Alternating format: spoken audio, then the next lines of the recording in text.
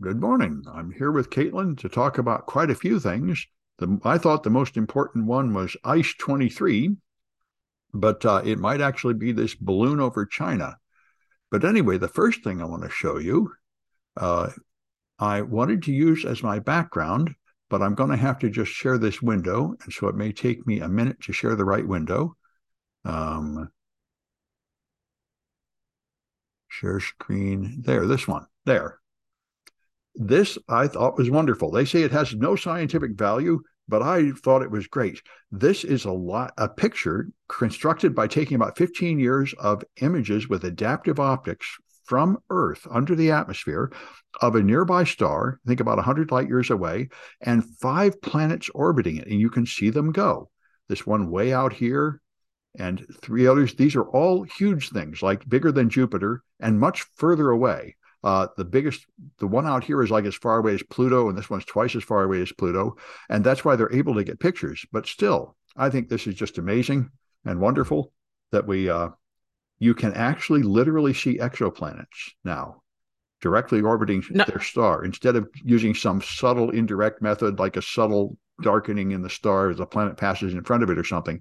I had no idea this was possible at all. well, no. What's really incredible? This has been done for a while, but what's incredible is that they did it within Earth's atmosphere using Yeah, adaptive optics. That is what's incredible. I've seen images like that before. This is, we've seen exoplanets before, but it's always from space telescopes, never from the ground. That is incredible. yeah, yeah. So very nice. All right, and I just want to mention the ice because I got too many articles here. The new ice I thought was awesome. Um, there are 20 known crystalline structures of ice, and now there are three amorphous structures of ice, and this is moving us closer to understanding water. It may seem ridiculous at first thought, but water is incredibly important and it is incredibly poorly understood. Water is amazingly complicated in the world of material science and probably responsible for life and a lot, the strange properties of water. And ice continues this. And what they found is in space, water does not freeze into normal ice because it's so cold and there's not much gravity to put pressure on it. So it creates strange sort of snow-like structures that are just sort of powdery stuff.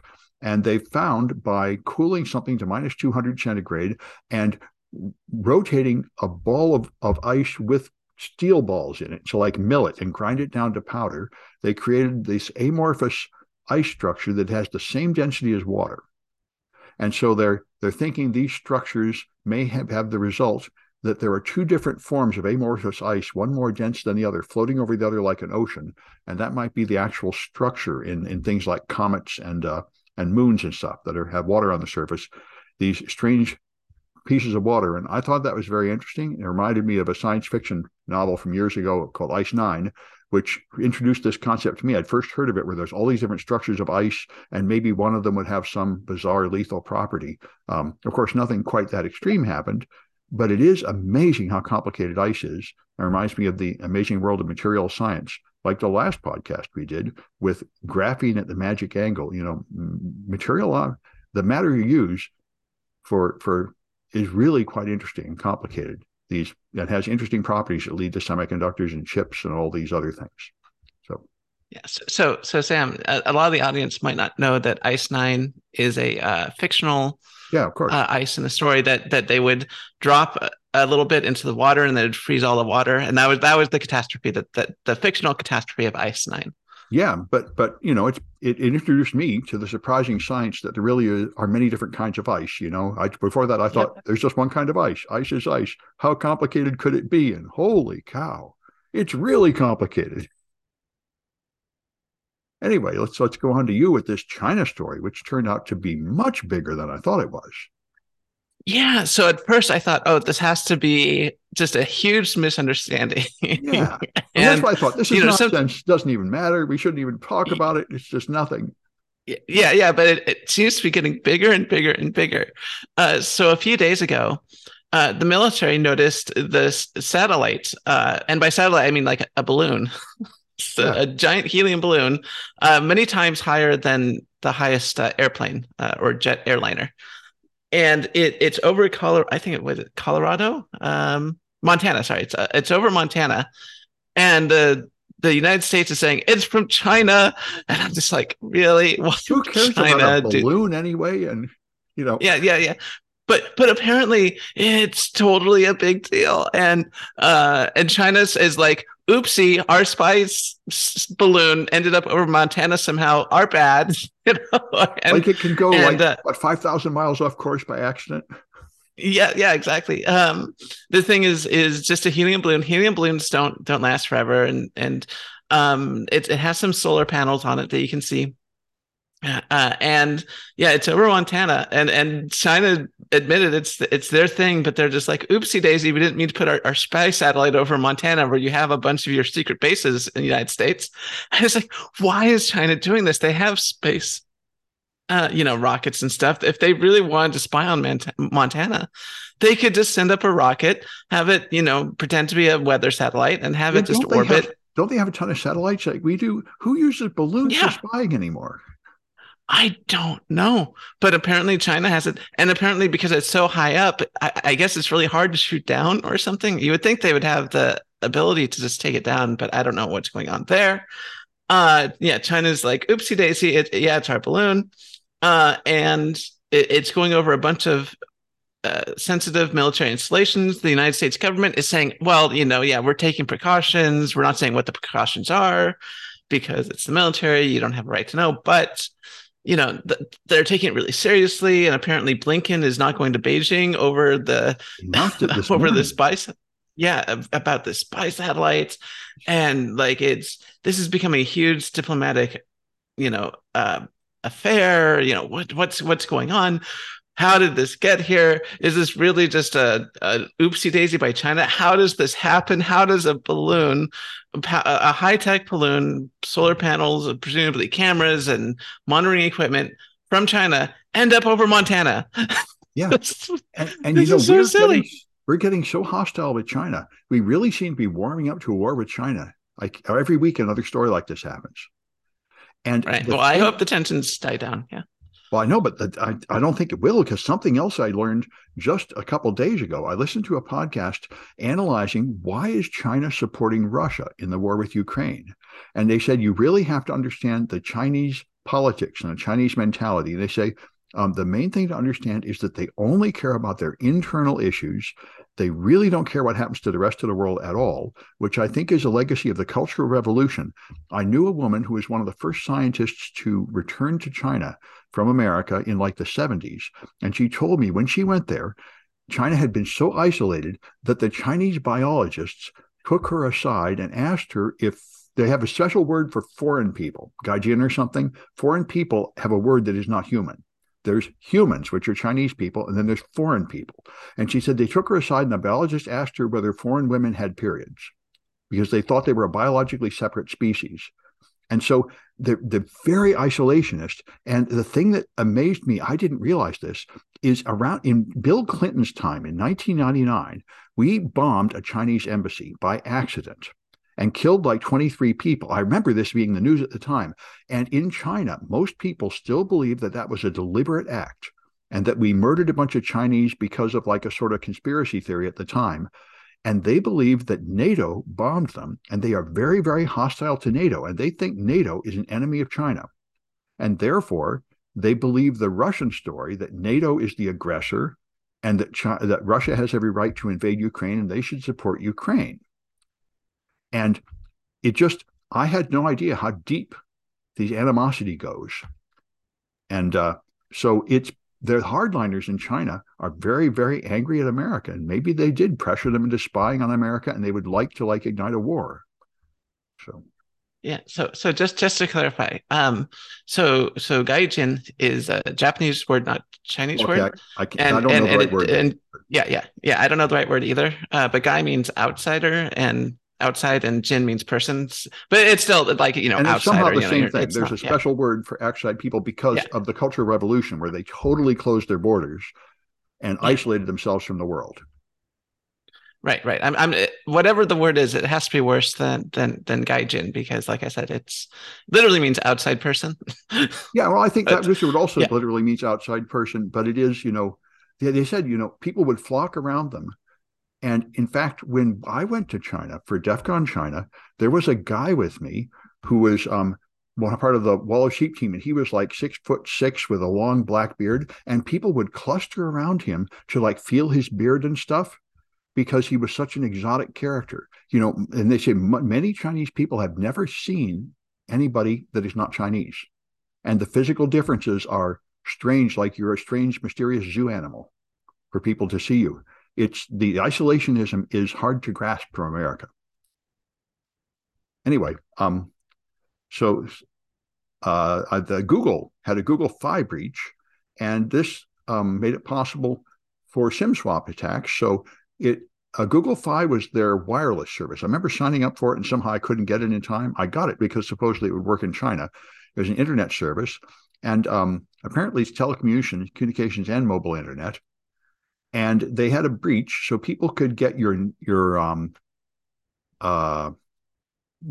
identifying number for your phone. I think your ID number, SSID, or I forget I'm getting the wrong term here. But there's a technical number for your phone they were able to get, and your phone number. IMEI. IMEI. Get your IMEI on your phone number. Then they can go find your name, and then they can call your phone company and social engineer them and say, I lost my phone. Please move my account to another phone. This is SIM swapping, which is a main technique to get in. And after that, they can break into your stuff. And people say this did happen to one customer who suffered from this. The hacker took over everything, my email, my financial account, the Authy Authenticator app, all because they were able to receive my SMSs. So it's a big deal. And this particular breach opened the Google Fi customers to it, but this keeps happening to people all the time. If they just get some information about you that they can confuse a customer service rep at T-Mobile or something, then they can get in your phone. So it's a thing to be aware of. And let me go back to you with YouTube. Yeah, so I didn't know this, but the main channels on YouTube are not the big earners like PewDiePie or Veritasium. Those things are not big earners. What's big earners on YouTube are kids YouTube. So apparently kids channels earn more money than the other channels on YouTube. And a lot of parents are very, understandably frustrated with their kids and just sit them in front of YouTube. And, the article sort of focuses on, how much screen time is okay for children. And there is some research saying you don't want to put kids in front of screens for too long because it hampers their emotional regulation development. So kids who watch a lot of TV or are put in front of screens have a more difficult time sort of calming down on their own and stuff like that. There's no studies that say that watching a lot of TV is going to ruin your kids. But it's there's not a whole lot of evidence saying it's good for them either. But what's really interesting though is that YouTube is open to everyone, and normally when you make children's content, you really have to have a background in child development and stuff. Like one of the things that was very interesting to me when I was learning child development was to go back and rewatch a lot of the old child-based TV that is currently going on and was going on when I was a child. And so, for example, you watch like Mr. Rogers, and I hated Mr. Rogers growing up. But as someone who learned a lot about child development, the guy was an absolute genius. Like one of the things that you notice with a lot of children's television is that the shots are very long. Normally in modern cinema, you have like a 3-second shot followed by a 3-second shot followed by a 3-second shot. But when you make kids content, you have to be aware that you have to sort of keep these long shots, and you have to be very literal with everything you do. So like when Mr. Rogers would sit down, he would never use metaphor. Everything was very spelled out, and everything was, there was a giant focus on emotional development, not just intellectual development, like you see on Sesame Street. All this stuff is very important. And the people making YouTube kids content don't necessarily have that background. And that's what's really scaring me, is that if we're putting a bunch of kids in front of YouTube, as opposed to professionally generated content for children by child development researchers, by people with backgrounds in this field, it's basically giving them candy. And it's, that's not good. Yeah. What do you think about My Little Pony?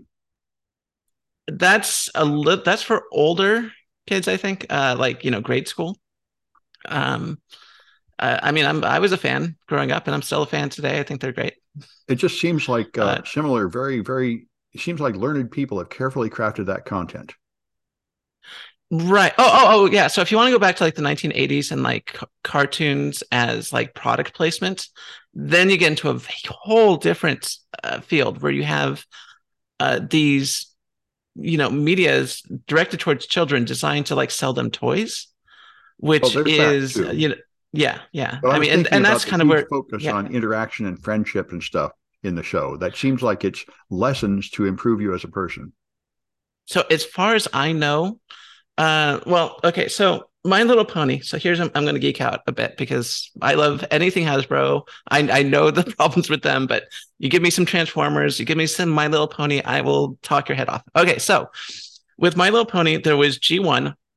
That was pure fluff. It wasn't pro social, nothing. It was to sell toys, just like the original Transformers. And it was fantastic. It was, and that's where we get T-Rex and all these fun characters, and the sea ponies, and they were just dancing, and kids loved it. And then you had G2, which was they realized that the original audience of My Little Pony was growing up, so they had like teenage ponies dealing with like boys and all this stuff. And then G3, they sort of went backwards and like, let's aim it at little girls again. And then G4 came out. So G stands for generation. G4 came out, and that's the one I think that got really popular. And basically, what happened is that Hasbro started their own TV channel, and they needed educational content for FCC something, I don't know. But they decided to turn their My Little Pony show into, originally it was going to be a educational content for children, teaching them pro-social education while selling toys. I mean, best of both worlds, right? And it ended up being really popular because the woman, I think, who designed it, her name was Lauren Faust, who is very big in the industry. No one knew why she was working on My Little Pony. It's like Steven Spielberg working on, I don't know, oh God, what's a terrible movie? Working on a new Fast and Furious. Yeah. It's like, what's going on? They thought she was slumming, And but in fact, it was a good market, right? yeah, it was a great market. She realized, I mean, she, like a lot of us, grew up with My Little Pony and, wanted to tell the stories that she had as a child that she had with her ponies. And then it kind of grew. And then at the second season, they're like, this is a hit, so we can't have it be like educational content anymore. So they removed that. And so season one was actually, yeah, educational content. Season two onward was not. And then now we're at generation 5, which is CG and everything. But anyways, that's the whole story of My Little Pony. Yeah. But it is really primarily designed to sell toys. I mean, that's really what it's designed to do, which is a separate Oh, issue. well, this reminds me of something I learned about Doctor Who, the long-running British science fiction show. And it's just a ridiculous sort of satire, science fiction, fantasy show with meaning, just meaningless gadgets. But it was originally funded by like a scientific agency in Britain to be educational, teaching science to children. And the only clue of that is there are no robots in Doctor Who because they thought robots were unscientific. So all the monsters are like living beings inside cages and stuff like the Daleks, because that was the rule to make it more scientific. And it's like totally devoid of scientific content, but it was originally funded as a scientific educational program. Yeah, I vaguely remember a similar children's program. And I don't even remember the name of it, but it was framed as a science fiction program, but every week or every episode, the science fiction revolved around real world science. So, someone would have a black hole and they would learn about the event horizon and everything. It was aimed at children. It was designed to teach them science. But it used science fiction as a framework to do that. And I totally forget the name of it, but I remember liking it. But Well, that sounds great. I mean, science fiction inspired me a lot as a child to like get interested in science. Anyway, yeah, I mean, it seems like science fiction is really great initially, like you really get into it, and then you realize that like 99% of science fiction is the exact same. So well, yes, you sort of move around to, yeah, and then I was very upset to realize how hopeless, talking to alien species is. That was a whole lot of it. yeah, Um, so yeah. There's that. There's, yeah, talking to alien species would be very difficult. Interacting with them, living with them. Could you imagine? living with a species that evolved outside of Earth. They That I cannot eat any of the same food. that I thought would be very They, interesting. I was very let yeah, down to discover that the evidence is very strong that is nobody like that out there, and we'll never be able to do that. yeah. Well, yes, there's that. But even if there was, the chances that they come from a planet with the exact same gravity as Earth, with the exact same atmosphere, Well, sure. that our foods would be compatible, that we communicate using sounds in a similar fashion. I mean, it's I just didn't even care impossible. about that. That I just saw as a Hollywood convenience. I was interested in like the hard science stories, like Hal Clement, of really alien beings, and then interacting with them, which I thought would be very interesting. They'd have a different viewpoint on the world and stuff. They would. And there's a few good science fiction stories about that, but even still, they sort of go into ridiculousness. Like what's it called? Not Contact, but Space opera. the one.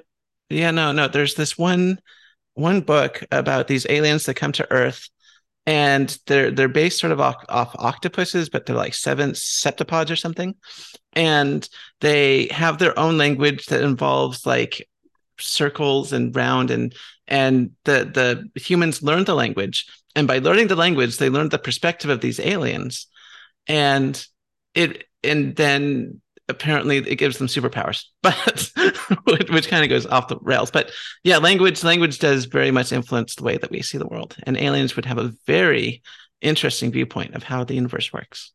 Yeah. Anyway, so the weather is unbelievable. I mean, we've had so much extreme weather that it's amazing how much we fouled up the climate in a hurry. And now they're going to hit minus 60 in Maine. I'm even seeing stories of minus 75 in wind chill. So this is just amazing. I mean, it's been a little cold here, but not like that, obviously. And so it is, I wonder if there are probably still some people trying to pretend there's no climate emergency and no global weather change, but it is incredibly obvious that there is. We really have hit a tipping point, and the climate is changing really rapidly. This is going to be really bad, I think, for our food supply and many other things. Anyway, and so you got more about Chat GPT, the gift Yeah, that so keeps of on course, giving. so ChatGPT, of course, is very popular, and we all know why. It's the first AI chatbot that can actually make you more productive. Now, I find this move really startling. So TechCrunch is saying that OpenAI is going to start ChatGPT Plus. You pay $20 a month, and by the way, this article is by Kyle Wiggers. I don't know if I mentioned the who wrote the last one. Let me pull that up. I want to give them credit.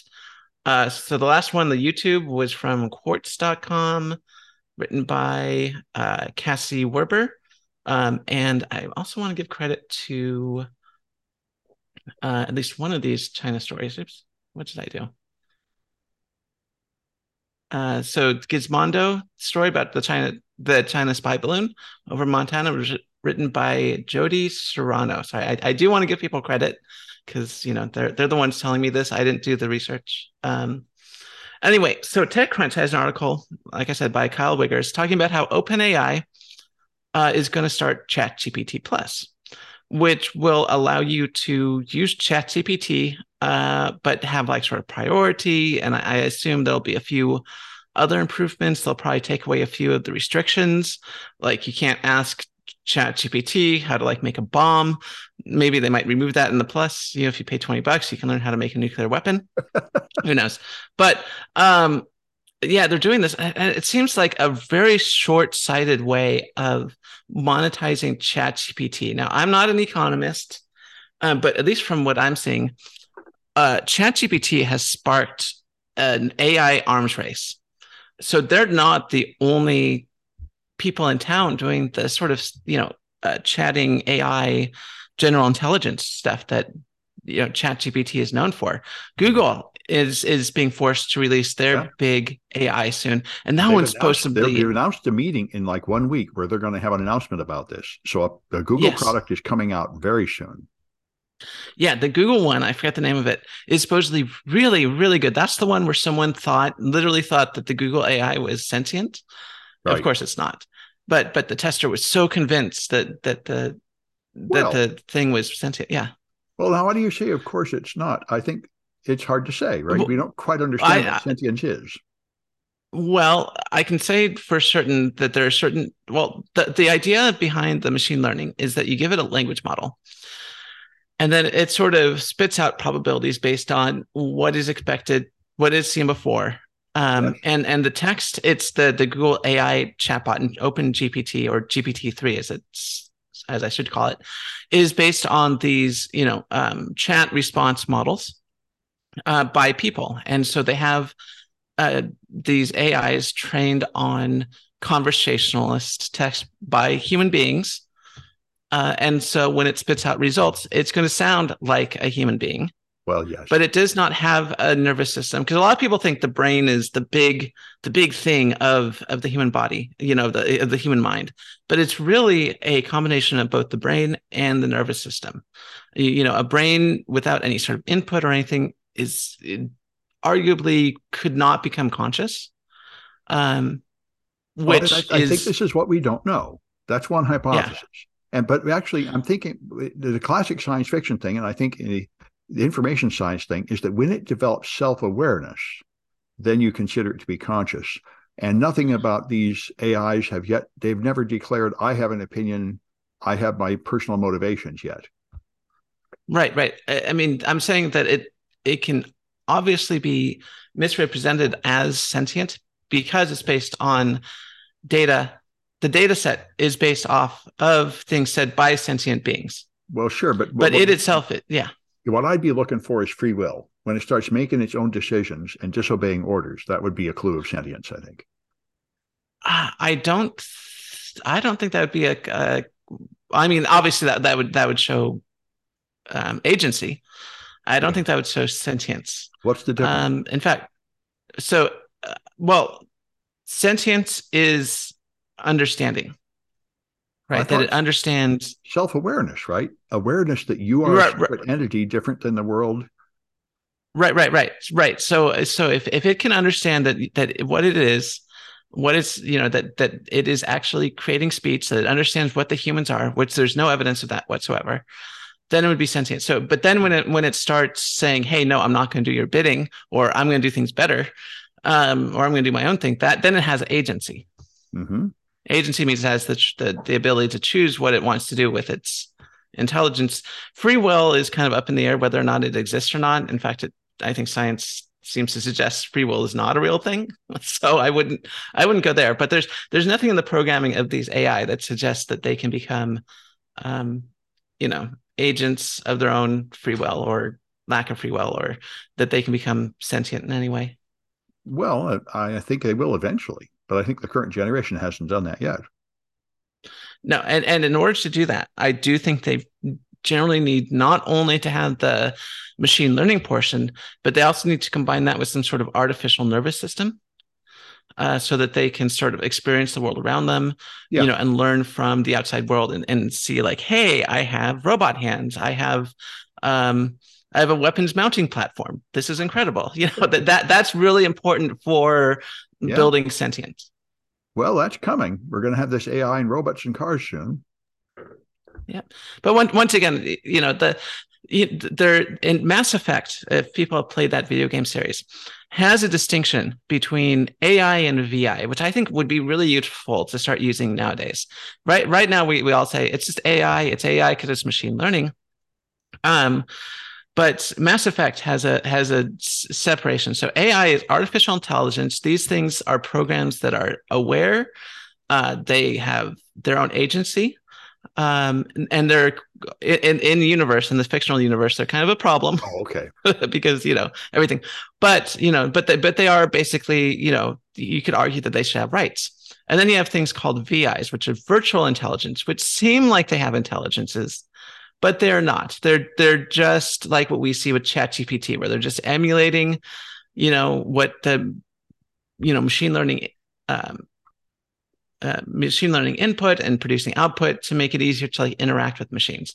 And that's what we're really creating. We're making virtual intelligences, not true artificial intelligence machines at this point. Well, it is a very interesting issue. There was a book that came out a couple of decades ago about a guy that says that people in the Middle Ages didn't actually think the way they do. They didn't really see themselves as unique beings. They weren't really conscious the way we are, which seems kind of an outrageous statement, but he's analyzing literature. And I remember back in, this is one of Plato's dialogues.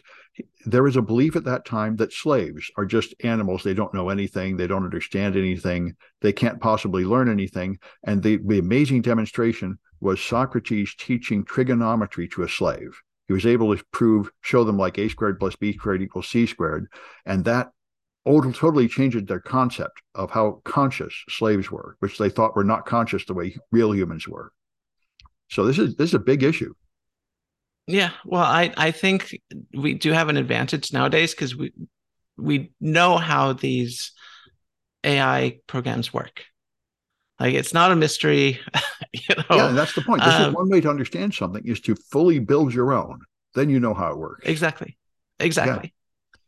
Yeah. All right. Anyway, and the last one, I was just sort of horrified to see this. Elon Musk's latest stunt at Twitter is to restrict the AI to cost money. And the first statement was it'll cost $100 a month to use the API. And the API, the application programming interface, is what lets anybody send queries to Twitter and get information about tweets. And this is what every third-party product belongs to. So I realized the product I use to delete all my tweets, to exit Twitter, will no longer work. All the bots will no longer work. All the clients like TweetDeck and everything will no longer work. And it's just, this is the kind of decision that reminds me of like my department at City College when they decided they wouldn't partner with industry partners. They're just going to wall in and keep out people that want to partner with us because they just want to form a walled garden, isolationism.